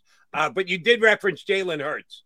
MacMan said earlier, certainly upper side of 50%. Did you give me an exact number, 80 or 85? Yeah, I went 75. 75. All right. What's your number to Jalen Hurts with the extra 50-some-odd hours by the retiming of this week's game? Jalen Hurts is the starting quarterback for the Eagles come Tuesday night. 80. Right. What would it have been at Sunday at 1? 60. Okay, that's was pretty at good move. 50-50, so Mike's a little bit higher, but same range. I was a little bit concerned Friday just watching Jalen stretch because he wasn't going side to side again, but the full practices was an indication that he was headed in a positive direction. Jody brought up an interesting point. I want to get your thought on this, Mike. If he wasn't playing, if they were going to Gardner Minshew in another game, you don't think the Eagles would dress Jalen Hurts, do you? As an emergency option, either he's ready to go or he's not dressing, or do you think that would be a potential possibility? I think that would send a wrong message to the locker room. And I think it would send a wrong message to Minshew, frankly. That's putting you ahead of Jalen Hurts on the depth chart. Yeah.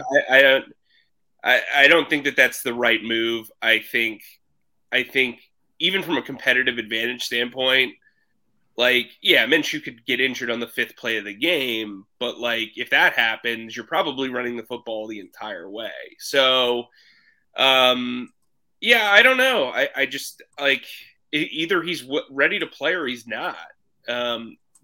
The way you solve that is you play Jalen Hurts, and if he suffers an injury, you immediately put Gardner Minshew in. All right, but there's 2 spinoffs there that I disagree with both of you guys. If Reed Sinnett is forced into the game and you lose, how much do you open yourself up for second guessing? Because Jalen Hurts, leading into the Jet game the Wednesday before, said, "Oh, I'm playing." That was now like 21 days ago that he said he was playing in the game coming up that Sunday. So he's going to be honest when asked, were you capable of playing? And if he says, I could have gone, well, then everybody and his brother's going to start second-guessing the Eagles for not having him active for the game. Well, then start him. Excuse me? Well, then start him. Right. Now, here comes question number 2. He starts. He's not moving around all that well. He's moving okay, but he's not his 100% Jalen Hurts. You know what he can do with his legs. He's not taking off. He's 55% completion rate. He's not exactly moving the ball down the field. When do you pull him? When do you go to Gardner Minshew? You know you're starting him. He's not 100, but you don't know what percent he is. You can only judge that by putting him out there and judging it as he goes. How quick are you with the hook if that's the case? If you're in a tie game at half. Yeah, I mean, if he's not Jalen, you've got to pull him. You know, you gave him the opportunity, and you have the built-in excuse of saying, look, his ankle flared up. Like, I don't think this is, like, really that hard of a situation to figure out if you're the Eagles from a PR perspective. But I also don't think Nick Sirianni really cares about that. I mean, I think he's shown in a lot of ways that that's not really – look, he knows he's going to get second-guessed no matter what he does, right? We saw Harbaugh go for 2 last night you know, when he didn't earlier in the game. I thought it was the right call. I thought it was a terrible play call. So look, in this league, you're going to get criticized no matter what. Look, Tampa Bay is going to get criticized for last night getting blanked. I mean, that's just what it is. And so I think you can't go into a game thinking, hey, well, you know, what happens if this, you know, you've got to think about it from an on the field perspective, and they have to win this game. Don't get me wrong. They have to win this game. That's why I would start with Hurts. And if he's struggling, you can say, look, this was an injury situation. You're not benching him. You know, and you can say, look, we went into this game with 2 guys preparing. We got an extra 3 days. Both of them got first team reps. If Jalen doesn't play well or is you know, doesn't feel comfortable, we're going to move in with Gardner Minshew. And that's what you tell Fox in that production meeting. So they're prepared for it. I think that's the right move. All right, let's talk about the Washington football team, Mike, because they still have a ton of people on the COVID-19 list. They still don't have a quarterback. Taylor Heineke's on there. Kyle Allen's on there. They signed Garrett Gilbert. He would most likely be the starter off the New England practice squad. They have Kyle Shermer. They have St. Louis Battlehawks superstar Jordan Ta'amu. Tuesday, Sunday, Thursday, any day that ends with a Y, Anyway, the Eagles should lose this game no matter what. No. And you know what? Here's the thing. I think if the Giants game doesn't happen, I think there's a much larger percentage chance that they do get a surprise and lose this game. They are still furious about that Giants loss. Furious. In my talking to players. That is an awful loss. They know that they really can't take any. I don't think they took the Giants lightly, but they know if they're the better team, they have to beat inferior teams or banged up teams. And I think, look, the strategy kind of changes now that the defensive line for Washington's back. They're a pretty good run stopping team. I probably wouldn't be as run heavy as coming in as I would before. They're missing their best corner in Kendall Fuller, so you can attack outside. William Jackson's been up and down. I think this is a situation for the Eagles where they've got to beat them with scheme no matter who's at quarterback. And look, with Quez Watkins coming back, you guys mentioned him earlier in the show, they're going to have to take advantage of the fact that William Jackson is probably going to have to roam with Devontae Smith. The rest of their corners are not good. Most of them are undersized slot corners. So you're looking at matchups. You're looking at maybe using Dallas Goedert in ways you probably wouldn't against other teams. The Eagles should win this game. There's no question in my mind that they should win this game. Will they? It's hard to guarantee anything given what we saw against the Giants. All right, Mountain Man Mike.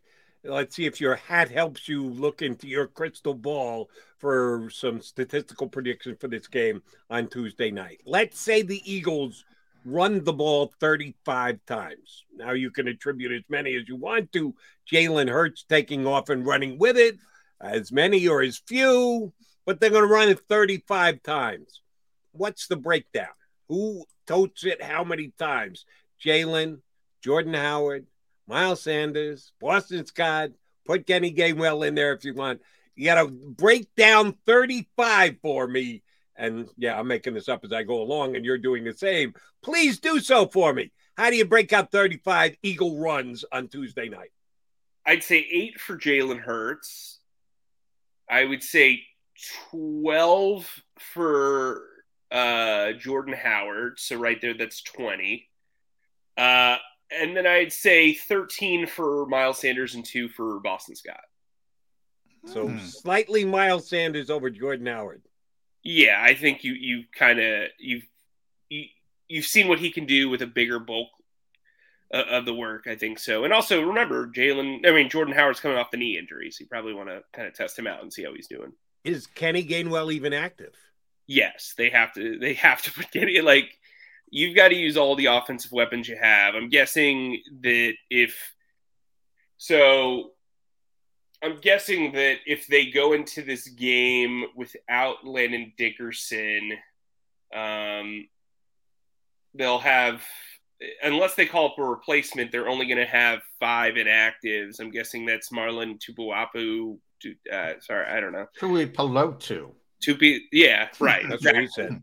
The 2 rookie corners who have never been active, maybe Josiah Scott, and then I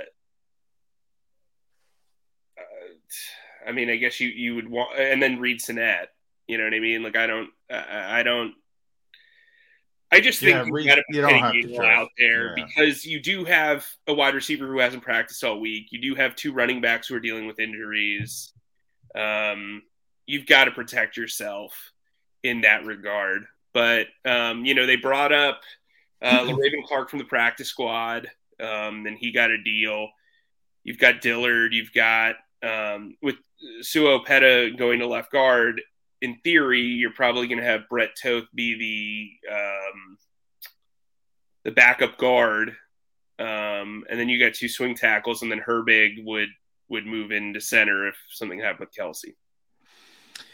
Yeah, that was, Jeff Stoutland, I think at times is off there, and, I think he has a greenhouse in suburban Philadelphia, and he grows guards potentially. We're going to get a chance, most likely, and who knows with the new testing protocols, but most likely Landon Dickerson is not playing, so it's going to be Sua Opeta.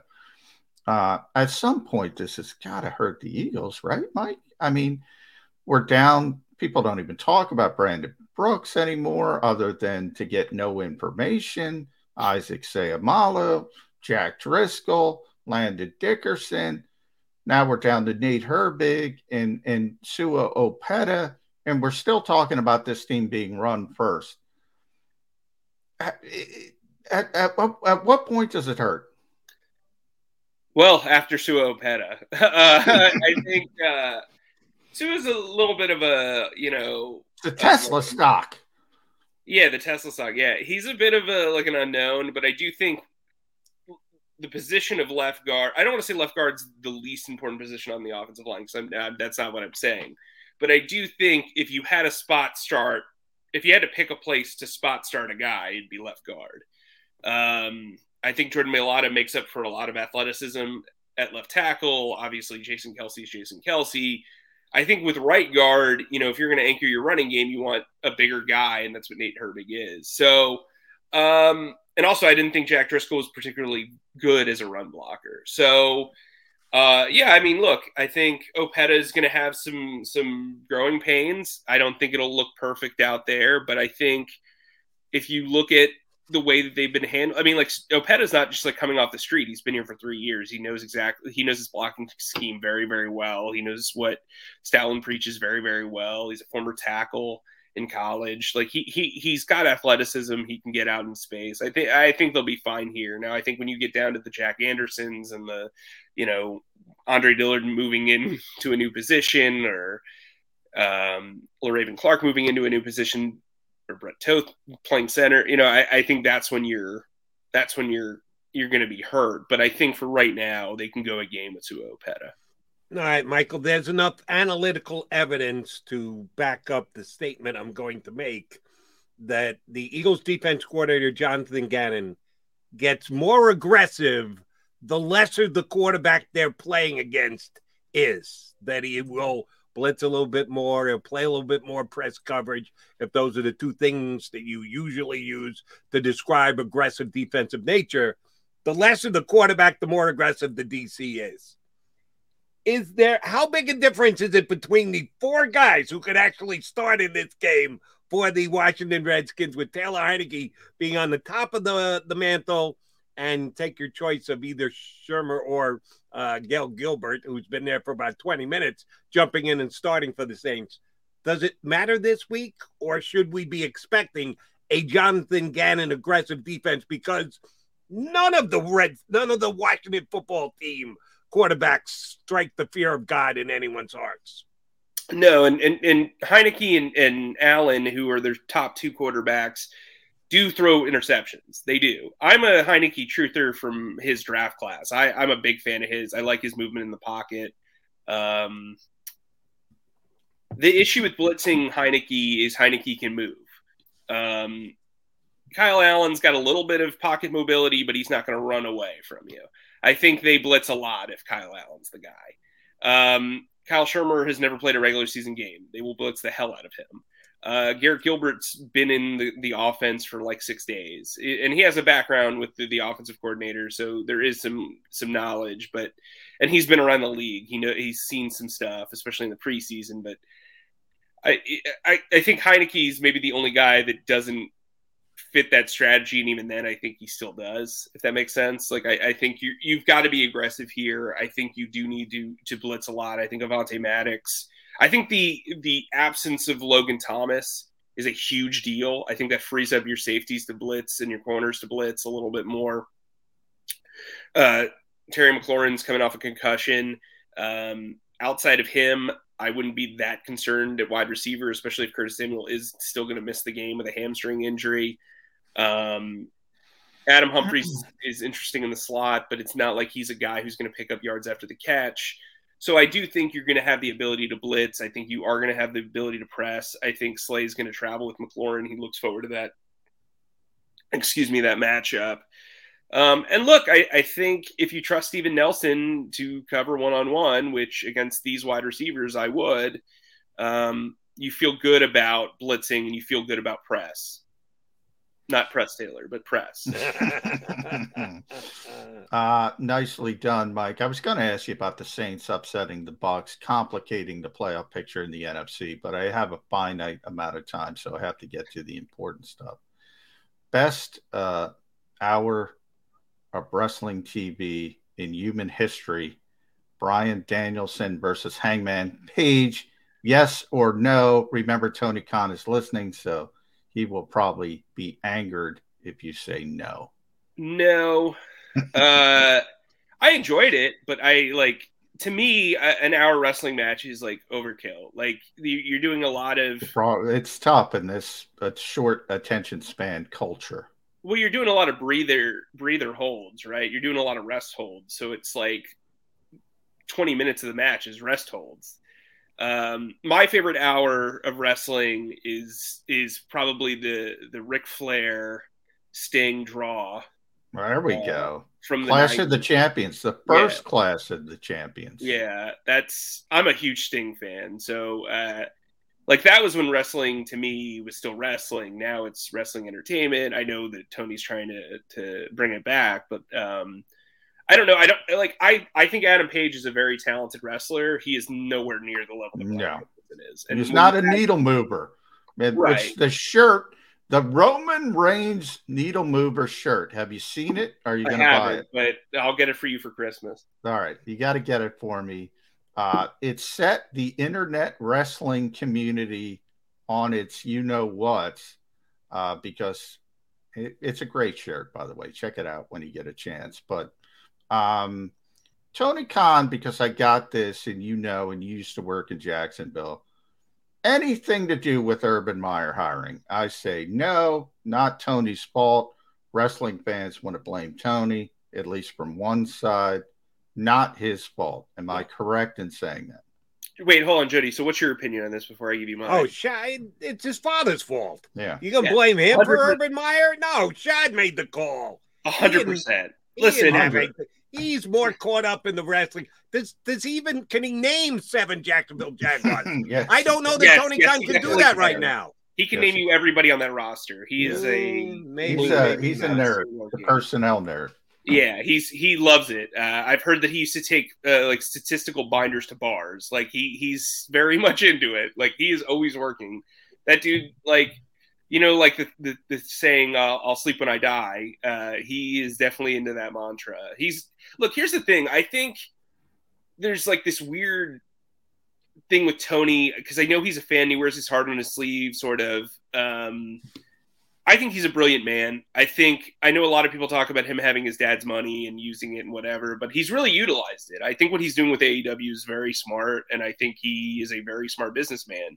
That said, I do not think that he was a final say here, and knowing Tony the way I do, I don't want to put words in his mouth. I don't want to speculate, but I would probably guess that he was more willing to move on from Urban much sooner than his father was. So, look, I think they knew very early on, is my guess, that this was not going to work out. And I think, you can speculate as to when a decision was made, and you can say whatever you want about Shad Khan as an owner, but he's, in my experience, I can't speak for it, is very good with employees. And so when a guy gets publicly comes out and says that he was kicked, I think that's got to be the last straw, or the kicker, as it were. And I think Tony is very caught up with his toys and wrestling, and that's good because that's what he's very, very good at. What he at. Loves. Yeah, you got to do what you love, right? All right, we're running out of time. I need to bring back this back to the seriousness of football. What was the greatest play in the National Football League yesterday? I got to think about that. All right, I won't even make you think about it. I'll tell you what it was. Malcolm Jenkins pulling down Gronkowski's shorts. You can't grab the tights. You can't go there. He got a chunk of Gronkowski's Malcolm played a great and tried game, to pull his pants off him in the middle of the field. What kind of a wrestling move was that? You got to do what you got to do. Gold dust, and he was wearing gold. So there you go. Okay. I cut him some slack because he was wearing gold. Yeah. Michael, thanks, buddy. Always a pleasure whenever we get you on. Keep your distance from McMullen on Tuesday night when you have to go into the press box. I wouldn't want to sit next to him if I were you, but if you wear that hat, you might be okay. No, I'll just call him and yell at him. It's all right. Thanks for coming on, Mike. We'll have you on again Mike. in a couple of weeks. Thanks, buddy. Michael K. from NJ.com here with us on Birds 365. All right, we're running late. We'll come back. We'll put a bow on the show. We always do here on Birds 365. This is Joe Krause of Krause's Coats, inviting you to donate a slightly worn coat or jacket and help veterans stay warm this winter. Go to Krause's Coats on Facebook to help those who've served. Have a happy holiday.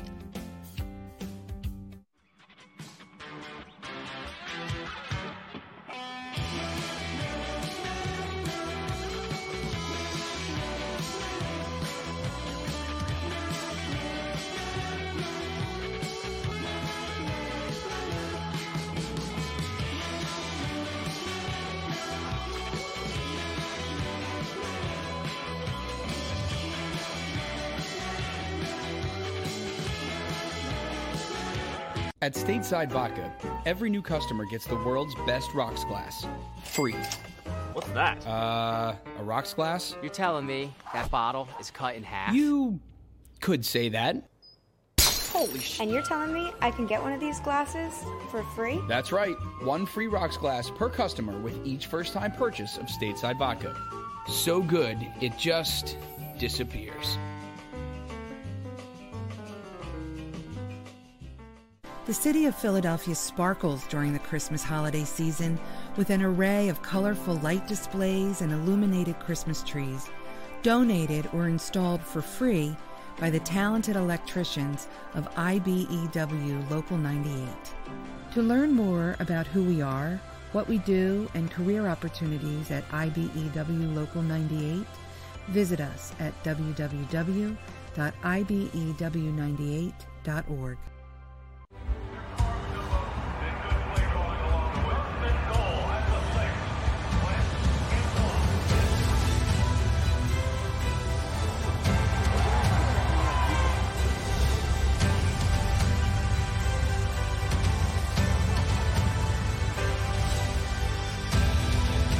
Field of life, First Trust Bank is there for you. 7 on 3. 1, 2, 3. Because Philadelphia dreams deserve a Philadelphia bank. As a hardworking American, you've never experienced how tough life can be until now. A catastrophic injury while working on the job. A personal injury from someone else's negligence. Turned away by other law firms in the region who didn't bother to learn your story. It's time to meet the Fritz & Bianculli Law Firm and managing partner Brian Fritz. Badly injured? Call the Fritz & Bianculli Law Firm. Find out why they say, "We got this." Go for the midnight dares. Go for the game. Go for the hits. Go for the fans. Go for the win. Go to Ocean Casino Resort. Book your trip at theoceanac.com.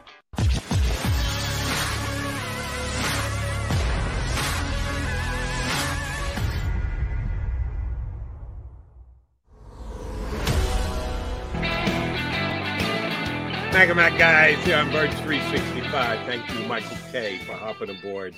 Do us a favor before we wrap this show. Like us, follow us, subscribe like, share, to us. subscribe. Yeah. Yeah. Get it done before the show comes and goes. Come on. Yeah, you know you love us. Not everybody does. Big Al can't stand me. Says I yell too much, but that's okay. I apologize. They love Big Mike Al. K, so we get people like Mike K on. That's part of the charm. All right, John McMullen. So 22 hours before another Birds 365, what are you going to do with your life for the next 22 hours? No media availability. You're waiting on an email to find out if you are going to have to test again this week. They'll test you when you show up at the stadium tomorrow. You know that. They get a rapid test, but when are you going to test thereafter for the game, which, blink of an eye, it's going to be here on Sunday versus the Giants. What do you got planned for the next 24 hours? I got to go on WIP after Monday Night Football tonight. I know that. Ooh, Anything else you got to do over the next 24 hours? That's going to be a long day. Yeah, I got to figure out a way how to write a preview for this game not knowing who's going to play the game. It's been very difficult. So I was thinking about what am I going to do if the game was Sunday? So I had a little bit of a respite from it, and here we are. I'm still trying to figure out what to say about the Washington football team because I don't know who the hell is going to play, like everybody else.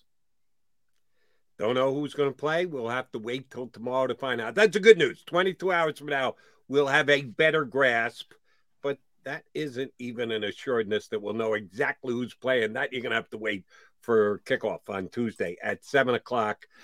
We will be back here in 22 hours. That's a promise. J-Mac, have fun writing. Have fun getting emails. Maybe you get a little shopping in for Christmas. You all done yet? No. Okay. Yeah. I'm going to have to, one of these days, I'm going to have to trek out like one of those knuckleheads that goes out to a brick and mortar store. No. I wait. Why even bother? It's too late. Amazon will have it to you. I'll tell you a quick story. I know we got to go. We went to my wife's niece's house with their twins that are 19 months old on Saturday because Santa Claus came by on the Christmas the fire truck, and it was fun. We had a real nice time. My niece suggested something for my wife to get that she had in her house that my wife could get for my daughter for Christmas. This was 3 o'clock on Saturday. It was delivered to the house by 1 p.m. yesterday. Less than 24 hours later, Amazon had made the delivery of what my wife had ordered. All right. It's amazing how fast they can turn this stuff around. I'm gonna have to take time out. So you just talked me into it. That's what I'm gonna do the rest of this morning. Then I got to get to work. Get on the computer, do a little hour and a half of shopping. Just make sure that the wife isn't around to open up every Amazon package. Tell her, don't open anything that says John McMullen on it. That could be for you. Oh, yeah. No, she has committed so many federal offenses. I could have her in prison at any moment. Anything that my says that ripped open. What is this? Ripped open. On that note, it's a good time for us to get out. We will be back in 22 hours. Keep it here on the Jacob Media channel all day. Middle coming up. The Silly O Show coming up. Before you know it, we'll be back with you tomorrow right here on Birds 365. If you missed any of today's show on the Jacob Media channel, listen to the podcast on your way home. Available on YouTube, Apple, and Spotify.